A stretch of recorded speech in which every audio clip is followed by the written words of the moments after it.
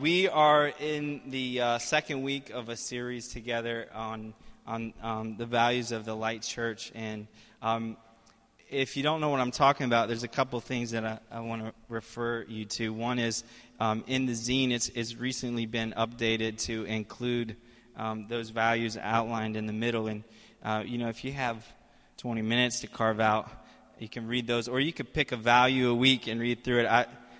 Brevity is not our strong suit, and I might have wrote the values out, but I had help writing them out initially, so it wasn't all me to blame. But check that out, read that, and even if you're not new with us, you can have a zine. I give you permission for that. We can always print more. So take one, actually. I encourage you all. The other thing is, if you weren't here for our intro message last week, I want to invite you to check out that on the website at thelight.org. It's kind of the starting point, introduction for this, why we're talking about values, and the first one of those, which is this idea of a growing family. And I said this last week, and this is going to continue as we go through this series. We are, in general, we're looking at three pieces as it relates to the core values that God has really used to shape this family. And with that, we're looking at first why these things matter to God. And if they don't matter to God, then I'm not sure that they should be, I am sure that they shouldn't be the things that are driving us. And so first we need an understanding of why they matter to God. And because they matter to God, we want them to matter to us as well. And so the second part of that is why they matter to us. And sort of looking at uniquely what is the way that those values are working out in our midst and how we can cultivate them together as a family. So I am excited about this time because I really believe that from it, God is going to allow us to step into a greater place of unity together. You see, Jesus' prayer is that we would be united, and not just us here in this room as the Light Church, but as the family of God. But, if we can't be united here first, then I don't know if there's much hope for us being connected to the body of Christ as a whole. And so I believe that, we come into this place with a lot of different things that we care about, a lot of different things that we're motivated and driven by. And if nothing else, I hope that we at least get an understanding of what are the things that drive us as a church, first and foremost, and so that we can even see how we can go there together. So I believe that unity is going to be one of the main fruit of this time together, and hopefully as well clarity, maybe for you in terms of maybe some way that we've done something or related in this church family that was confusing to you or you didn't quite understand, was new or different for you, and you're like, why do we do things like that? Maybe it'll be able to connect the dots as a result of this. So last week we talked about growing family and that this amazing idea of God that we would be called the family, His family, the family of God. And that's His idea for us. It's actually who we are first and foremost as we enter into the kingdom of God. We come in as family now, adopted by a loving Father who wants to reveal to us what it's like to know Him and what it's like to live in this relationship dynamic of family. So it's this incredible defining of relationship. What is the nature of relationship in the kingdom of God? And it's one of family. And I think it's one that we either overlook or we take for granted We may not really understand the significance of this, but in fact, I believe God's heart is that we would know who we are to Him, and in that we would know who we are to each other and who we are ultimately to the world. And so I would encourage you to listen to that message on what it means to be a growing family. Tonight, we're going to talk about a value that I believe builds off of that. And really, the growing family, that understanding, the understanding of what it means to be the family of God, it is the core of core values. And it's the one that all of these others build off of. And if we don't begin to understand that first one, I'm not sure these other ones are really going to make sense or we're going to live them out in the way that they're meant to be. So we are striving together, driven together to be the family of God and to realize what that means. And God is driven on our behalf for us to discover, and it's core to the gospel. Tonight, we're going to build off of that understanding of what it means to be a family, talking about this value of choosing authenticity. Choosing authenticity. So if you're taking notes or you don't write down anything else, but you want to write down one thing to feel good about the fact that you don't take notes very well, write that down. Choosing authenticity. On a side note, my teachers in school used to always get upset at me because I was a terrible note taker. I didn't retain information that way. So I would decide to sit there and listen, because actually listening is the best way for me to retain information. And I would occasionally draw, which really got me in trouble. But something about sitting there and not taking notes really offended my teachers. You can just feel free to sit and listen tonight. If you're a note taker, then take notes. Some of you have that gift. Michelle Norton, yes. You have that gift. You do. I'm just saying. I'm not the first one to say that. I affirm that gift in you. All right. Choosing authenticity. What does that mean for us? If there's one place you should be able to be real, open, honest, it should be in the family of God. But I'm not naive enough to know that is always the case. In fact, I believe that, unfortunately, we often feel like the church is the one place where we can't be ourselves. And so that's why I actually believe that the call to choose authenticity, to pursue it, to come into agreement with God that it's this good thing is core to who we are here. See, because actually it's this call to really believe the gospel for what it is. And if we believe the gospel for what it is, then we will endeavor in the risky but rewarding pursuit of authenticity. And so I believe that if we're going to be the church that God desires for us to be, then we're going to have to throw off all this religious baggage that says you have to act a certain way, you have to be a certain way, that you can't show people who you really are, because if you do, they'll run. Those are lies. Let's just clear that up right now. Those are lies from the enemy. And he's been speaking those lies since the very beginning. And that's where I want to start. I want to go to Genesis real quickly, okay? There's a lot spelled out for us in Genesis. A lot spelled out to us about what God is like. A lot spelled out to us about what he designed and desired for us. And a lot spelled out about what happened when we chose to not stay in agreement with God's plan and desire. That's also known as the fall. Turn with me to Genesis 3 real quick. I just want to read one part of this, and to set the stage for it, God has created out of the overflow of family. Okay, we talked about that last week.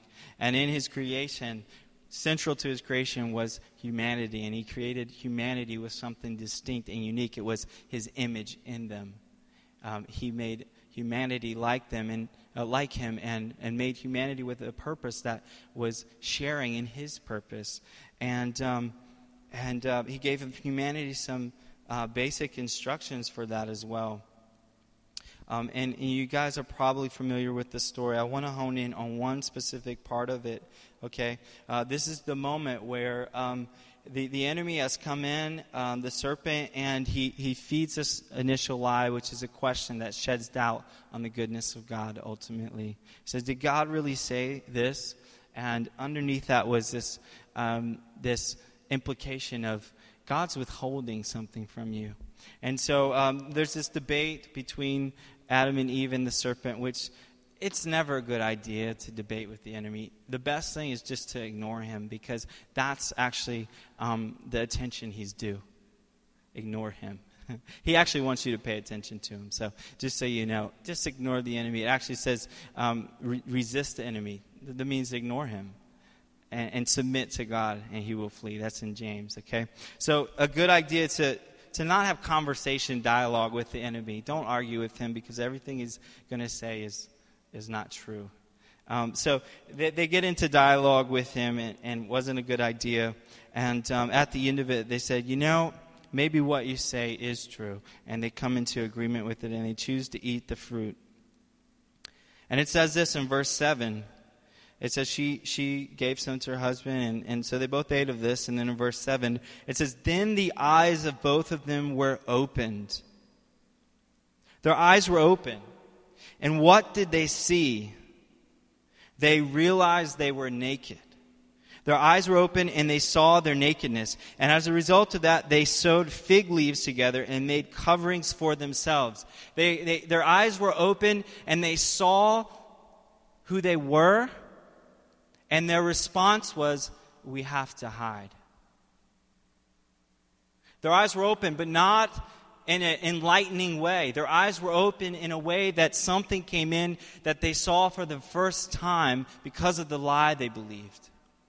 There was something that changed in that moment when they ate of the fruit. They wanted to hide.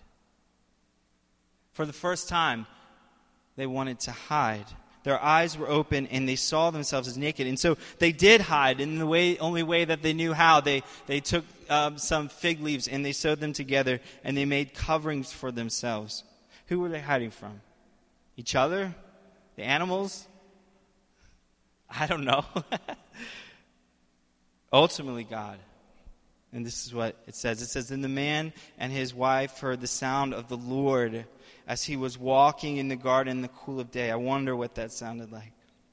And they hid from the Lord God among the trees of the garden. But the Lord God called to man, where are you? I love the words of God there. I'm sure they didn't love it in that moment. But if they knew who he really was, if they had known his goodness and not doubted it, they would have known that these words here, God speaking to them, it was the words of a loving father looking for his children. Where are you? He didn't say, how could you? He didn't say, how dare you? He said, where are you? And he answered, I heard you in the garden, and I was afraid because I was naked, so I hid. So here's the first moment where fear is driving how we live. Fear. He was naked. They were naked, and they were ashamed, and fear came in, and so they hid. I just want to say, you weren't created to hide. Adam and Eve were not created to hide. Adam and Eve were not created for fear. You were not created for fear. You were not created to live driven by fear into hiding. But unfortunately, that's what happened when sin entered the picture. That's what happened when Adam and Eve felt this separation in their spirit from the one that had created them with a very specific and unique purpose. So they hid.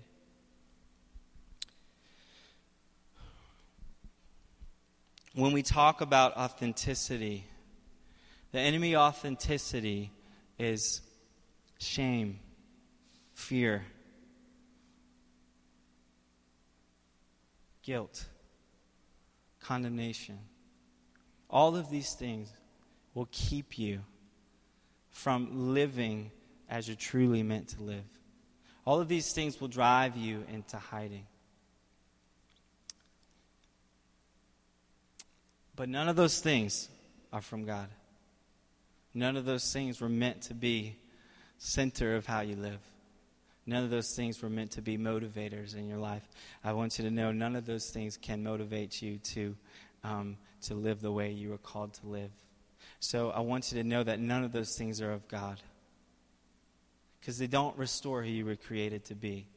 Guilt, shame, condemnation, fear, hiding. They don't restore who you were created to be. In this moment, they did not restore. They didn't fix the problem. Are you with me? So this thing, authenticity, what is it? I was thinking about the term and how to best describe it. And actually, there's this little thing down here on the bottom of the slides. I don't know if you've noticed it. We got a new computer, and I don't know if you can show us that, John. It says, this copy of Windows is not genuine. First, I just want to clear that up for you all so you know that we're not pirating software, all right? We bought this computer refurbished, and for whatever reason, when we started, went to project the slides, it said that. So I don't know why it's not a genuine version of Windows, because it's supposed to be. We're trying to get that figured out. We got the code of authenticity on the back to prove it, okay? So authenticity, what is it? I believe it's the genuine version of something. It's the genuine version of something. So when we say we're pursuing authenticity, we're choosing authenticity as a family, what we're saying is we want the truth revealed. We want the accurate version of our lives to be revealed. That's authenticity. Now, as I say that, I realize that might sound a little scary to you. See, I think it's significant for us to acknowledge that to choose authenticity, one, we use the word choose because it doesn't just happen. It doesn't just happen. I think actually the inclination, the effects of the fall were that we often very easily choose hiding. Hiding is typically what just happens. It's the first response. First response to hide so that people won't see the truth. So when we say choosing authenticity, what we're saying is actually it's deciding this is what's best. This is what's necessary. This is something good and right and true. And so I choose it. I choose to live in it. So like I said, that's a risky endeavor. So how do we go there? How do we get there? I want to read a passage, and hopefully it doesn't feel out of place here. This was meant to be the main passage tonight. It's in Ephesians. Okay, so if you want to go there, Ephesians, the whole book, actually. No, just kidding. I believe it's, well, if I can find it, then I'll tell you. There it is, Ephesians. Okay, it's in Ephesians 5. We call ourselves the Light Church. Maybe you wondered what that means. I think the Light Church means that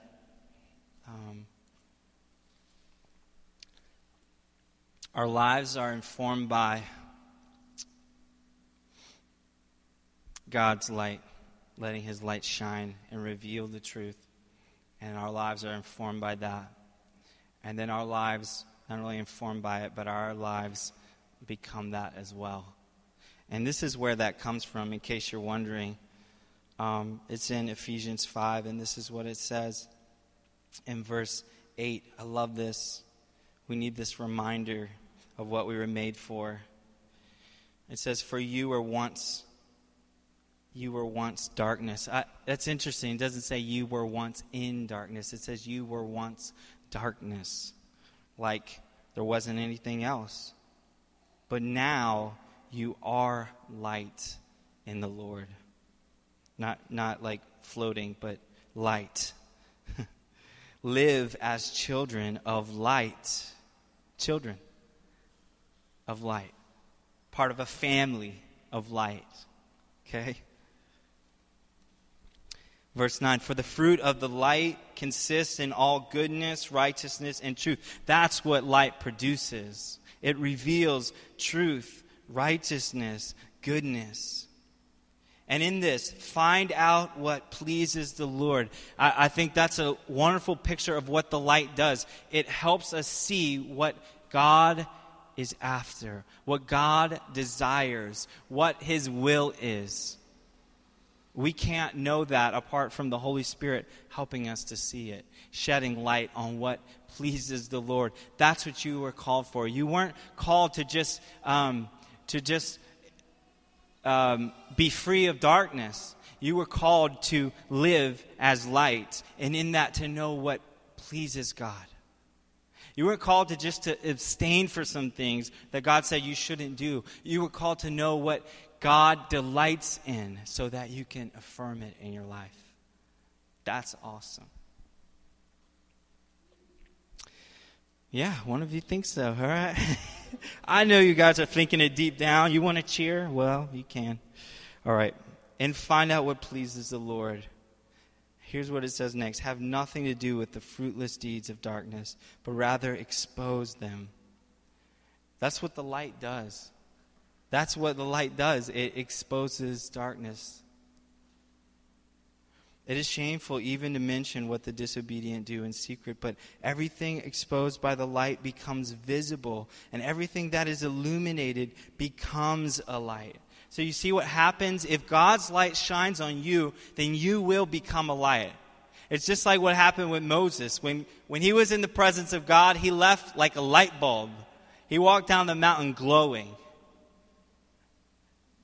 That's supposed to be our lives now.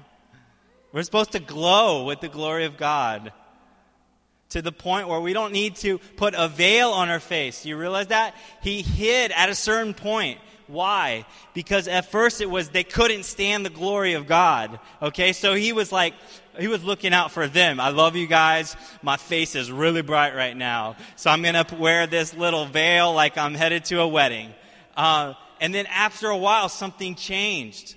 It wasn't about them anymore. It was about him.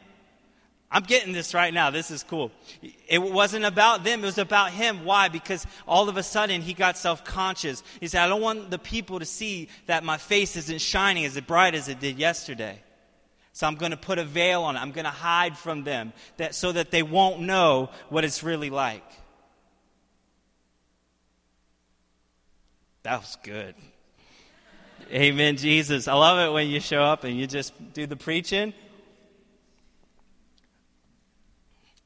That right there is what we're battling against. That's what I fight against every day. That's what we fight against as a community. The belief in a lie that would say, you know what, people don't want to see what really is, because if they see what really is, they won't accept you anymore. That's not what it's like to be in the family of God. You're accepted in the beloved. End story. You're accepted in Jesus. You're his. That's it. You've been adopted into a family. You can't be unadopted. At least not in this family. I don't know if that's even a thing, but in this family, you definitely cannot be unadopted. Wow. All right, well, we got to Moses. We're moving backwards, not forwards. All right. So, when it comes to authenticity, it's risky, it's scary, but it's what we were made for. It's what we were made for. Not just authenticity, but something deeper. And this is what I want to say. If we're going to choose authenticity, it means we need to know actually the deeper purpose of authenticity. Because it's not just choosing authenticity. I know it's just like buzzword these days, like, to be real. It's not just about being real. It's not about just blurting out all your mess to whoever. That's not, I don't even know if that's really what authenticity is. At least in the family of God, authenticity serves a purpose. It's not the end in and of itself. We're choosing authenticity because as we choose for the truth to be revealed, as we choose to be seen, I love this description right here in verse 13. But everything exposed by the light becomes visible. Authenticity leads to visibility. It allows your life to be seen, which is actually a good thing. First, foremost, knowing you can't hide from God. That's not bad news. That's good news. As a kid growing up, when they told me that, I freaked out. Oh, crap, I can't hide from God. Well, I'm going to try my best, Maybe there's a few hiding spots he hasn't found yet. You can't hide from God. That's good news. God wants to know you because he made you. for a purpose. So, would you let him? Authenticity allows you to be visible. Visibility allows you to be known. You were created to be known. You were created to be known first by the one that made you. God wants to know you. The heart of Jesus to those who are doing all the stuff that they thought he wanted them to do. They said, we did all these things in your name. He looked at him and he said, but I never knew you. God wants to know you. He doesn't want you here playing the part, doing all the stuff. He wants to know you. Authenticity will lead to your life being visible before God. It's an invitation for him to know you. And in the same vein, it's an invitation for the people in this room, people in this community to know you. And to love you. God wants to know you so that he can love you. So that you can know his love. He's not wanting to know you so that he can expose you for the fraud that you are. No, that's what the enemy would say. If he knew you, then he's going to expose you. Guess what? We're called to expose the lie. And in doing so, to get what God is really after, which is freedom. God's not after exposing you. He's after freeing you. It's good news. That's the gospel. See, God knew where you were. He knew all of it, past, present, future. And in that place, he looked at you and he said, I want you. I choose you. While we were yet sinners, Christ died for us. Not because we were so terrible, because in him he was going to recover what we were made for. Do you believe that? So our hiding, all it does is it slows down that process by which God is actually wanting us to know him and be known by him. And in that, to know each other and to be a part of this together, to be the family of God that says, you know what? We don't have to hide anymore. And it's okay to know each other. It's safe here. That's the thing about family. I mean, there's not a lot that escapes family. Like, family is like supposed to be the one place where you can be yourself, you know, burp at the table kind of thing. Maybe you weren't allowed to do that. We weren't either. Oh. That's what family is supposed to be. And so actually in this, there's a risk here, and we acknowledge the risk, but we're saying we're choosing it anyway. And you can trust us that you can be who you are. You can be open and authentic and visible here. And we're not going to judge you for it. We're going to love you because that's what God has done for each of us, and that's what God is doing in our midst. Are you with me? So I hope you hear the freedom that's in this place. It's from God. It's his permission. It's his invitation. And we're just coming in agreement with it. All right, I'm not going to ramble any longer, at least. So how can we do that? How can we do that together?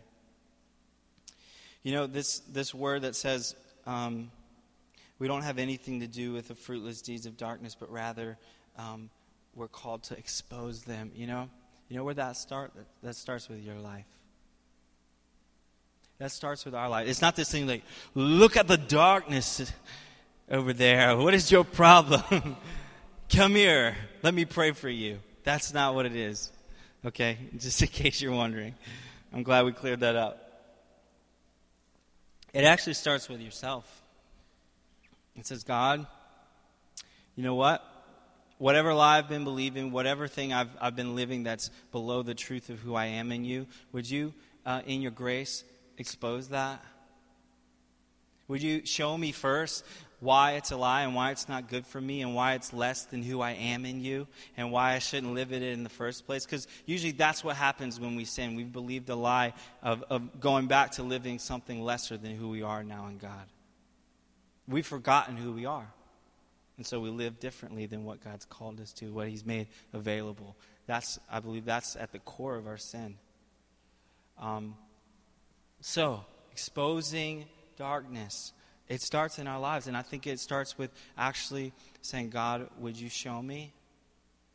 Would you show me what, like David said, he said, God, search my heart and know me. See if there's anything in me that's not of you, and lead me. Lead me into the way everlasting. Lead me into your delight, your good pleasure, where you're going. That's a good prayer to pray. And God in his tender mercy, if you hear a voice of accusation, it's not God. And most likely you may be already hearing it. But when you invite God to reveal, to shed light on, expose the darkness, God will do that in grace and mercy and tender love. He will do it to restore, not to separate. And we have a part to play in that. Choosing authenticity means as God reveals those things, you say, you know what? This isn't who I am, and I don't want to associate it with anymore. In fact, I'm going to expose it. And in exposing it, you break the power of that lie in your life. Do you realize that? When you shed light on it, you reveal the truth and you break the power of the lie in your life. That's the power of confession. That's the power of just being honest about where we're at.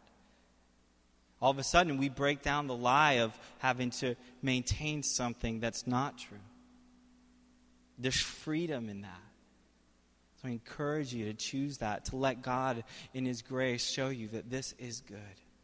Risky, but good. And to pursue it. How do you pursue it?